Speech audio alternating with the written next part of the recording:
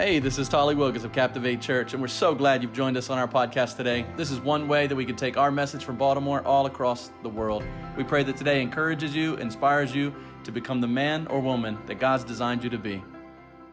Why? If you've ever had a toddler, you might have grown to hate that expression. Why? If you've been a teenager, which most of us have, you understand that that's a question that comes back around again in a whole new realm, a whole new confidence, a whole new boldness to just question every single thing around you. But as an adult, you've probably come to find out that that question is a beautiful question. It's a question that provides a sense of clarity and purpose, and it allows you to move forward in boldness and confidence in the things that which you put your hands to. And so why? There are several books made popular in recent years about what's your why, or following your why. And they all have the common theme that there is a motive, there's a principle behind knowing your why. Today I want to talk to you about that. You see, as a Christian, it is not only common and normal for us to get beaten down and tired. It is common for us to question, like, man, what are we doing this for? I serve, I give, or I try to read the scriptures, I try to be a good person, and over and over and over again, you'll find people that say, you know what, I'm losing my perspective. I don't really get what it's for. I'm not sure that I'm making enough traction, and so we can get deflated and dejected. And the reality is that almost every time when you talk to somebody that's in the middle of that season, which again is common and normal, the reality is many times we've simply lost our why. We got started, we got beat up, we got distracted, we lost focus, and then we're trying to figure out how we got here to begin with. So what is your why? Today I want to talk to you about working your why. Working your why. And to do that, I thought the best thing to do would be to jump back to some people who knew their why. Hebrews chapter 11, I want to read for you. It will not be up on the screen, so you'll need to do the old-fashioned open up your Bible, or the old-fashioned, as of a week ago, open up your iPhone. But Hebrews 11, it walks through some people who understood their why. And it says this: now faith is the assurance of things hoped for and the conviction of things not seen. For by it, faith, the people of old received their commendation. By faith we understand that the universe was created by the word of God, so that what is seen was not made out of things that are visible. By faith Abel offered to God a more acceptable sacrifice than Cain, though through which he was commended as righteous, God commending him by accepting his gifts. And through his faith, though he died, he still speaks. By faith, Enoch was taken up so that he should not see death, and he was not found because God had taken him. Now, before he was taken, he was commended as having pleased God. And without faith, it's impossible to please him. For whoever would draw near to God, look at this, must believe that he exists and that he rewards those who seek him. By faith, Noah, being warned by God concerning events as yet unseen, in reverent fear constructed an ark for the saving of his household. By this, he condemned the world and became an heir of righteousness that comes by faith. By faith, Abraham obeyed when he was called to go out into a place and he was to receive an inheritance, and he went out not knowing where he was going. By faith, he went to live in the land of promise, as in a foreign land, living in tents with Isaac and Jacob, heirs with him of that same promise. For he was looking forward to the city that has foundations, whose designer and builder is God. By faith, Sarah herself, she received power to conceive even when she was past the age, since she had considered him faithful who had promised. Therefore, from one man, and him as good as dead, meaning he was an old dude, were born descendants, as many as the stars of heaven, and as many as the innumerable grains of sand by the seashore. These all died in faith, not having received the things promised, but having seen them and greeted them from afar, and having acknowledged that they were strangers and exiles on earth. For people who speak thus make clear that they are seeking a homeland. If they had been thinking of that land from which they had gone out, they would have had opportunity to return. But as it is, they deserve a better country, a heavenly one. Therefore, look at this. God is not ashamed to be called their God, for he has prepared for them a city. And it goes on and on and on, another 11, 12, 13 verses. And over, we see Abel and Enoch and Noah and Abram and Sarah and Isaac, Jacob, Joseph, Moses, Israel, Rahab, Gideon, Barak, Samson, Jephthah, David, Samuel, and all the prophets. By faith, by faith, by faith, by faith, by faith, by faith, by faith. And yet we have a habit, all of us do, we have a habit of getting in by faith, and we start on our journey by faith. But before long, it becomes by works, and it becomes by effort, and it becomes by willpower, and it becomes by I want to, and it becomes by can I get to this job or to that post or that finance level. And all of a sudden, without realizing it, we are no longer living our lives and walking our journey by faith. And so we can be doing the same exact things, going to the same exact churches and doing the same exact level of service. And at one time, we had optimistic, hopeful eyes. And at another time, we say, gee, why am I here? And what will happen is we tend to just snipe at whatever moves that can provide some kind of reason. But at the heart of it, we lost our why. At the heart of it, we lost our why. We don't remember often going back to the place to where we just needed Jesus by faith. Therefore, since we're surrounded by such a great cloud of witnesses, let us also lay aside every weight and sin which clings so closely. And let us run with endurance the race that is set before us, looking to Jesus, the founder, perfecter of our faith, who for the joy that was set before him endured the cross, despising the shame, and is seated at the right hand of God. Consider him who endured from sinners such hostility against himself, so that you might not grow weary. It says, therefore, since we're surrounded by such a great cloud of witnesses, let us do some things. Let us lay aside every weight. When we work from our why, we drop the dead weight. When we work from our why, we will drop the dead weight. A couple of weeks ago, before I got sick, I went to the gym, and I was like, I'm going to get back into this thing, so I have a problem of going all out. So I went ahead and signed up for a marathon. Should I be running a marathon? No. But I signed up for one. So I was like, I'm going to go to the gym. So I went to the gym, and I was sending several of you guys in here texts of like, here's my times today. And they're all just like, it'll stop. No, but I was doing that. But here's what I noticed by going, because I'm not an avid runner or anything, as you can tell. And what I noticed, though, was that I'd be running a half an hour, and I look over, and it's got this little calorie counter. And I'm about dying. Like, my lungs are gone. I can't feel my legs. Like, I'm comatose, just basically just moving barely. But in doing that, I am looking over, and I see that there are 400. After a half an hour, I'm nearly dead. I burned 400 calories.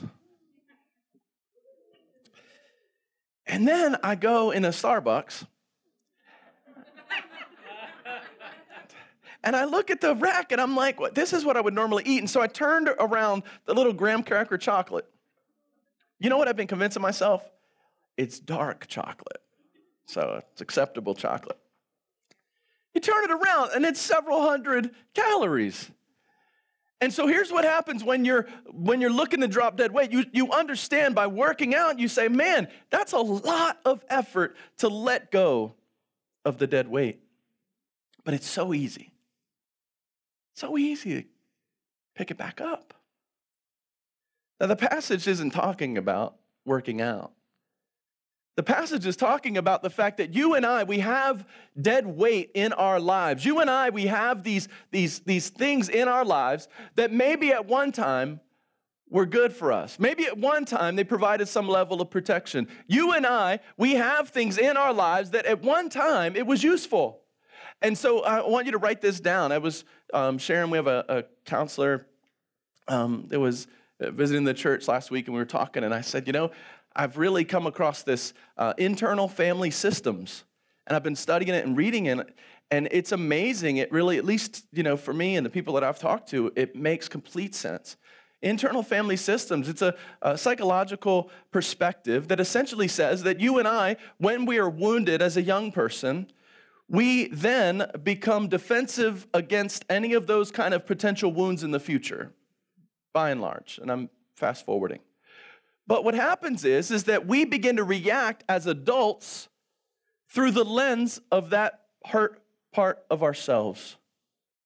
So someone told you were worthless and you were 7, and you said, I'll never be considered that again. And so as an adult then, you lash out at anybody that comes at you the wrong way, and you say, I don't know why I'm doing it. Well, it's because the 7-year-old inside is saying, pay attention to me. I'm still hurt. And over time, you and I, we build up different weights that we carry with us. We build up different burdens. We build up different hurts. And yes, we build up different sins that we carry. And they become functional for us. And they become functional because we say, well, hey, they're helpful to me. But you have to remember, that's the 7-year-old version or the 12-year-old version of yourself talking. And so as a result, you and I, we become adults and we understand the gospel and we know that we need life change. But we settle for this idea of superficial spirituality where we don't actually have to investigate anything and admit that we have brokenness because that's too hard. What is so much easier is that if we can speak platitudes and if we're on the far side of one aisle or another, we could just yell at other people and tell them where they're wrong. But the gospel, the scriptures, are not about you and I walking around telling others where to get their act together. The gospels and the scriptures are saying things like this. Therefore, since you're surrounded by a great cloud of witness, lay aside every weight that's holding you back. You know what that means? That means that, Tally, my first job is not to correct you or to come at you. My first and primary role is to ask the Lord, Lord, what weight am I carrying around that is holding me back from being the man or the woman that you've designed me to be? What perspective, what sin, what lust, what temptation is inside that prevents me from being who you designed me to be? I think of Hebrews 11, and it often gets the moniker, the Hall of Faith. And Mike Messina just got in the Hall of Fame, and he decided to not wear an Oriole on his hat. But I understand. 10 years with us, we drafted him. That's okay. Now, so the Hall of Fame, what we think of is we think, the Hall of Fame, this is the best of the best. And we're going to enshrine them, and we're going to talk about these feats that no one else can do. And so in Christianity, sometimes we give ourselves an out because we say, look, this is the Hall of Faith. These people are amazing. God took time and made sure their names were written down for us to see how amazing their faith was. But you know what's a shame in all of that? It can be a tool of the enemy to keep you from becoming the man or woman God designed you to be.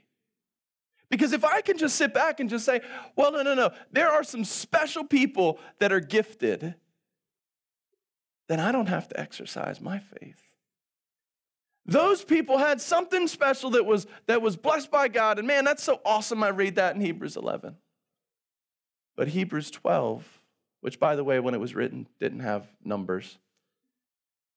But Hebrews 12 right away says, in light of all of them, don't sit back and bask and just create a museum to these people of faith. No, you go out and you become the greatest woman of faith you can be. You go out and become the greatest man of God you can be. And where does it begin? When you're working your why? Where it begins is you drop the dead weight. If I were to talk to you and we were to sit down, or you were to sit down with a professional counselor, the goal would be to find the dead weight. What is inside that is hurting you? What lie are you believing? What version of yourself is not telling the full story? What harm are you doing to yourself because someone else said or did something to you that you continue to repeat? And so the damage that lasted 3 minutes or one sentence is now lasting 30 years. See, this isn't new. Jesus wants for you to drop everything. Say everything. Everything. Drop everything that is dead weight that so easily entangles us. All the sin that entangles us. All the brokenness. All the hurt. All the consequences that did not come from the Lord Jesus in your life. Drop them. And wake up tomorrow and live and walk in His fullness and His grace and His love for you. You don't need a new body, a new hairstyle, a new car. You need a new why. You need a new why. Why do wedding ceremonies have an exchange of vows? Why? It's because there are witnesses. And it's for you and I to go back and say, there was this day and I made that promise, I made that commitment, I have a why. One of the things that I tell couples whenever I do their wedding ceremony is I tell them, like, when you have that ring and you look down, there's going to be little kids running through your house that are messing everything up that you had perfect. And you're going to need to look down and you're going to have to remember why. There's going to be clothes that he or she leaves other places. There's going to be toothpaste that is left on the countertops. Am I getting too personal, babe? There's going to be stuff that comes up, and you have to know your why. Because it's not going to be that you feel great today. It's not going to be that you're driven by your emotions today, and it's always going to lead you to the best place. It's not going to be that you're in your most healthy shape ever. It's going to be that you have to have a why. Why did we get in it? Why am I in it? And in your faith, it's the same way. You have to drop everything that so easily entangles and holds you back, the weights that beset you, that you're not meant to carry anyway.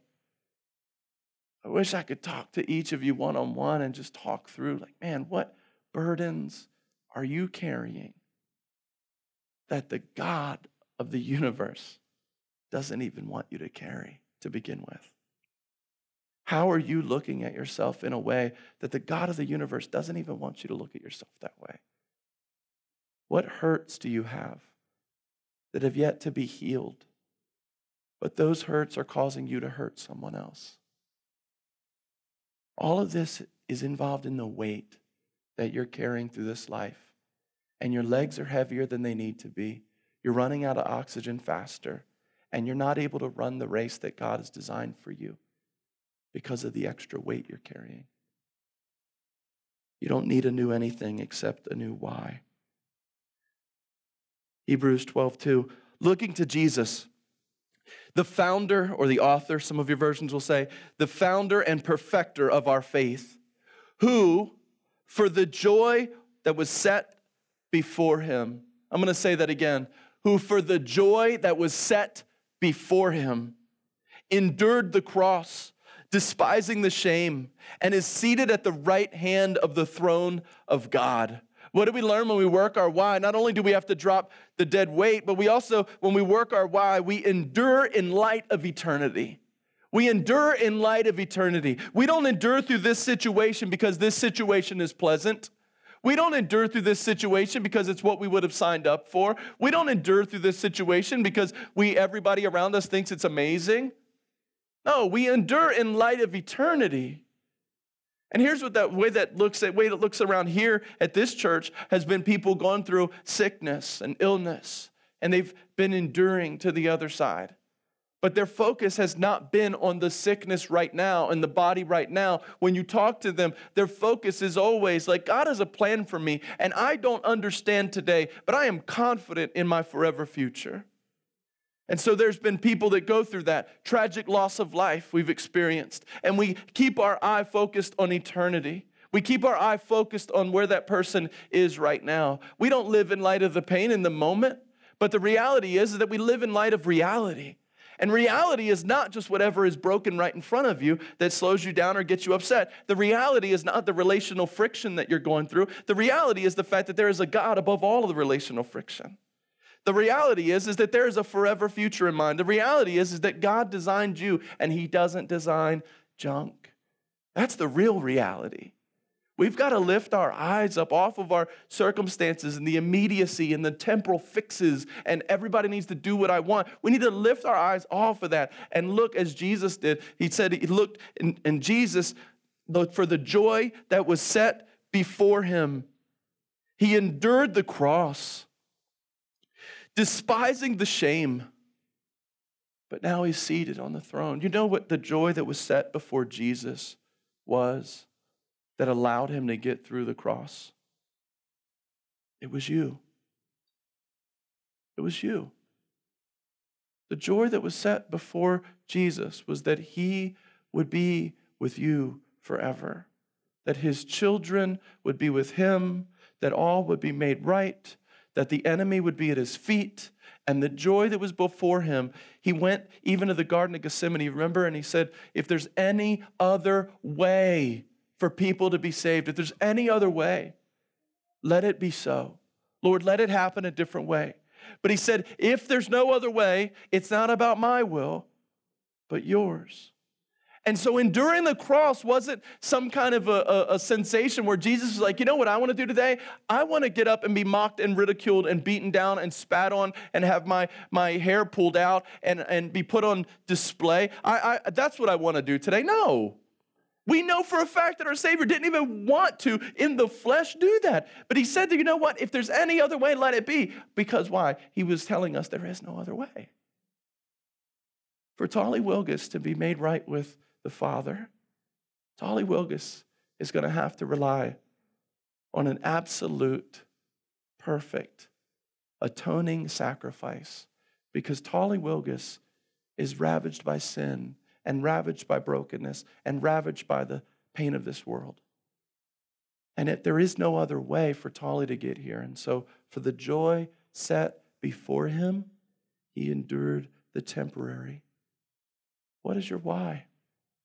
Some of us, if we're honest, our why is temporary. Why we're doing things is temporary. I want people to affirm me. I want an income. I want to live in that neighborhood. I want that group of friends to like me. I want my parents to respect me now that I have a degree similar to what they have. And all of these things are temporary. To work your why means that you pick your eyes up and you elevate it and you elongate it and you look to eternity. And you say, Lord, there's something bigger here. There's something bigger here that you want to do with my life. You don't want me to live this petty little life that's always looking out for my next want and whim and will. That's not what you want me to do. You don't want me to wake up every day and just try to play hungry hippo. But that's what we do when we don't have a why, when we don't have a purpose. You know what you do in the morning? You wake up and you start playing hungry hippo. And you take it out on your spouse or your roommate, and you're like, where's this? Where's that? What are you doing? I want things my way. Somebody takes your parking spot. I wanted that parking spot. And you're just on and on throughout the day. Well, that person over there, they always chew with their mouth open, and I can hear them from the cubicle away. And we just, all day long, we just find ways to be offended and angry and bitter and upset. Because why? We want things our way. And the Lord's like, you know what? That's never going to give you purpose. Playing hungry hippo is not the Christian thing to do. There's your t-shirt.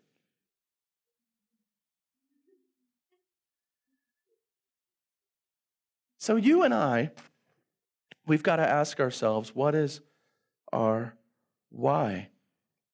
The joy that's set before you. What are you giving your time and attention to?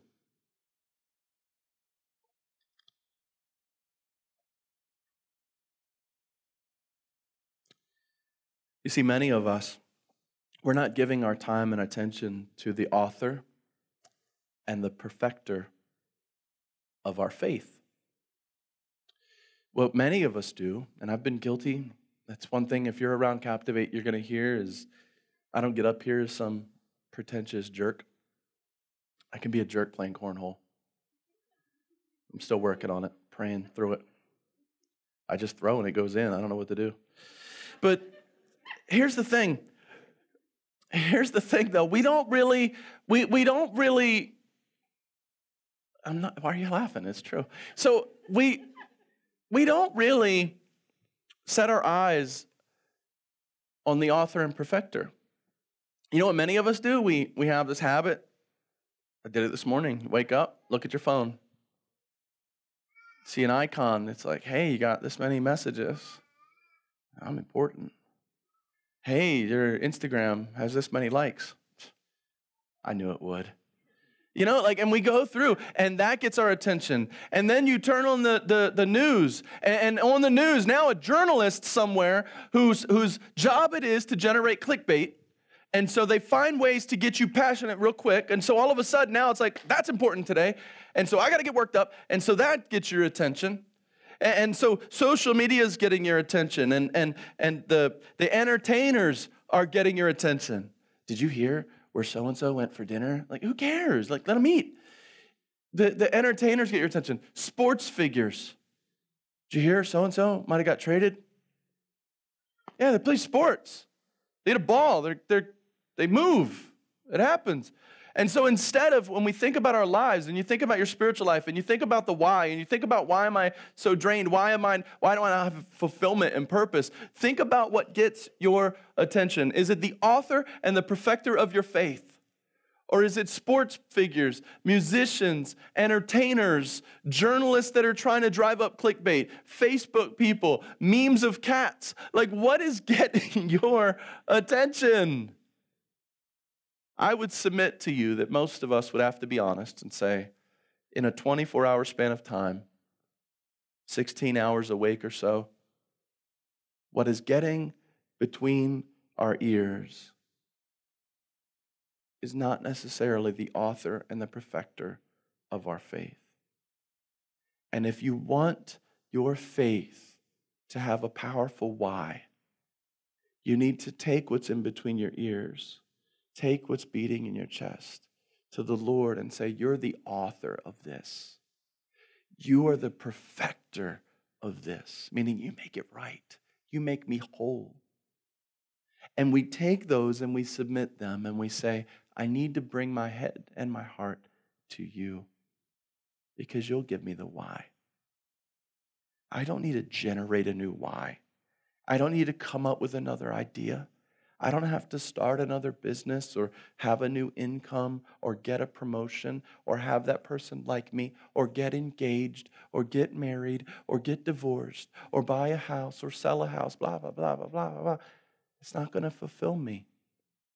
What I need to do is I need to hand over my heart and mind to the author and the perfecter because he got it right. Faced with the most death ensuing moment of his life, these last few moments, the scripture said he endured it all for the joy that was set before him. Something so much bigger, something so much better. The scripture tells us to set your minds on things that are above, not on things that are on earth. That's Colossians 3:2. Set your mind on things above. Hebrews 12:3 finishes off like this. Consider him, everybody say Jesus. Consider Jesus, who endured from sinners such hostility against himself, so that you may not grow weary or faint-hearted. Say, Pastor, I'm tired. I understand. Pastor, I'm disillusioned. I get it. I've been there too. Pastor, I don't even know about this whole thing anymore. I'm just drained. Come here, my friend. Let's sit. Let's hug. Because you're not alone. But what I have to tell you is that you have some dead weight. Let's find out what you're carrying you shouldn't be carrying. What I have to tell you is that your Savior, the joy that was set before him, you know that he endured the cross to be with you. Like, keep up this faith thing. Like Jesus endured all of that pain, all of that torture, just to be with you. He loves you. Do you know you're loved? My friend, do you know you're loved? Do you know you're valued? Do you know that the God of the universe endured torture just to be able to build a bridge to you? You're valuable. You matter. And then, when we work our why, we don't grow weary. We don't grow weary because we sit back and imagine you and I sitting under a tree someplace, and we've taken a load off, and we've talked about dropping our weight. We've talked about the value that you have to God. For the joy set before him, he endured the cross to be with you. But then as you're resting, remember, don't grow weary. You grow weary when you do things in your own power. You don't grow weary doing things in the way that Christ called you to. Because what did he say? Jesus said, take my yoke. My yoke is easy and my burden is light. What did Jesus say? He said, I'm the vine and you are the branch. Do you know how much work a branch does? Nothing. It just hijacks everything from the vine. It just hangs there. No purpose, just receive. That's your job. Receive and give out fruit. That's it. No work. So why are you tired? Why are you restless? Why are you anxious? Why are you heavy laden and burdened? Why are you frustrated by the things you've tried before? My friend, I would lovingly tell you, you're probably carrying some weight you shouldn't carry. You probably have your eyes focused on some things you shouldn't be focused on. And you're probably getting weary by doing everything the opposite of what the Lord has asked you to do. This Christian thing, it's a lot simpler than we make it. And trust me, being in the ministry, I was having a conversation yesterday about somebody asking percentages and this and that, attendance. And so I'm just not even thinking. I'm in the middle of a birthday party and just being like, well, this is that, and here's your averages, and here's what you blah, blah, blah, blah, blah. And then I just stopped, and I was like, that can get exhausting. Because none of that stuff matters. At the end of the day, what matters is the simple message of the gospel. I asked my daughter, we were pulling in this morning, I said, Ainsley, do you know what the word gospel translates to? And she goes, God loves you and has a plan for your life. And I said, that's pretty good, actually. The straight translation is, it's the good news. It's the good news. That's all. When Jesus came, he came to bring you good news. The good news is that you and I not only cannot do the work it takes to be made righteous and holy, but the good news is Jesus is not even asking you to. The good news is you shouldn't even be trying hard. The good news is that you are loved, you are rescued, you are redeemed, you are valuable, you are an amazing son or a daughter of God. You are imago Dei, you are the image of God, you are an image bearer of God. Look down the aisle from you right now. Look to your left, look to your right. Those are image bearers of God. And because of that, they don't need approval. They don't need sanctioned. They don't need governed. They just deserve to be loved. And if you can walk in the grace and the love and the mercy of your God, and if you can know every day that your religious experience is not dependent on you and how you feel, and that you're not supposed to be a hungry, hungry hippo, then you can wake up and take some of those burdens off and walk out of this room today saying, Lord, thank you for letting me leave my burdens there. I've been trying too hard. I've been trying to make this about something that it's not. It's all about you, Jesus. Let me live in the reality that I'm loved. Let me live in the reality that I am not a broken child. Let me live in the reality that I do not have to earn my way into God's grace. Let me simply receive the gift of Jesus and walk in the confidence of that truth, that He is mine and I am His. That's my why. So why do I love my wife? I love my wife because she's God's gift. Why do I love my children? It's not for anything that they've done or can do. I love my children because the Scripture says they too are also my gift. Why do I love friends and family and laughter? You want to guess my answer? They're God's gift to me. And so with that as my whole motive and my whole burden, I won't grow weary. I won't get tired. I'm not going to be angry all the time and bitter. I'm not going to live in my past.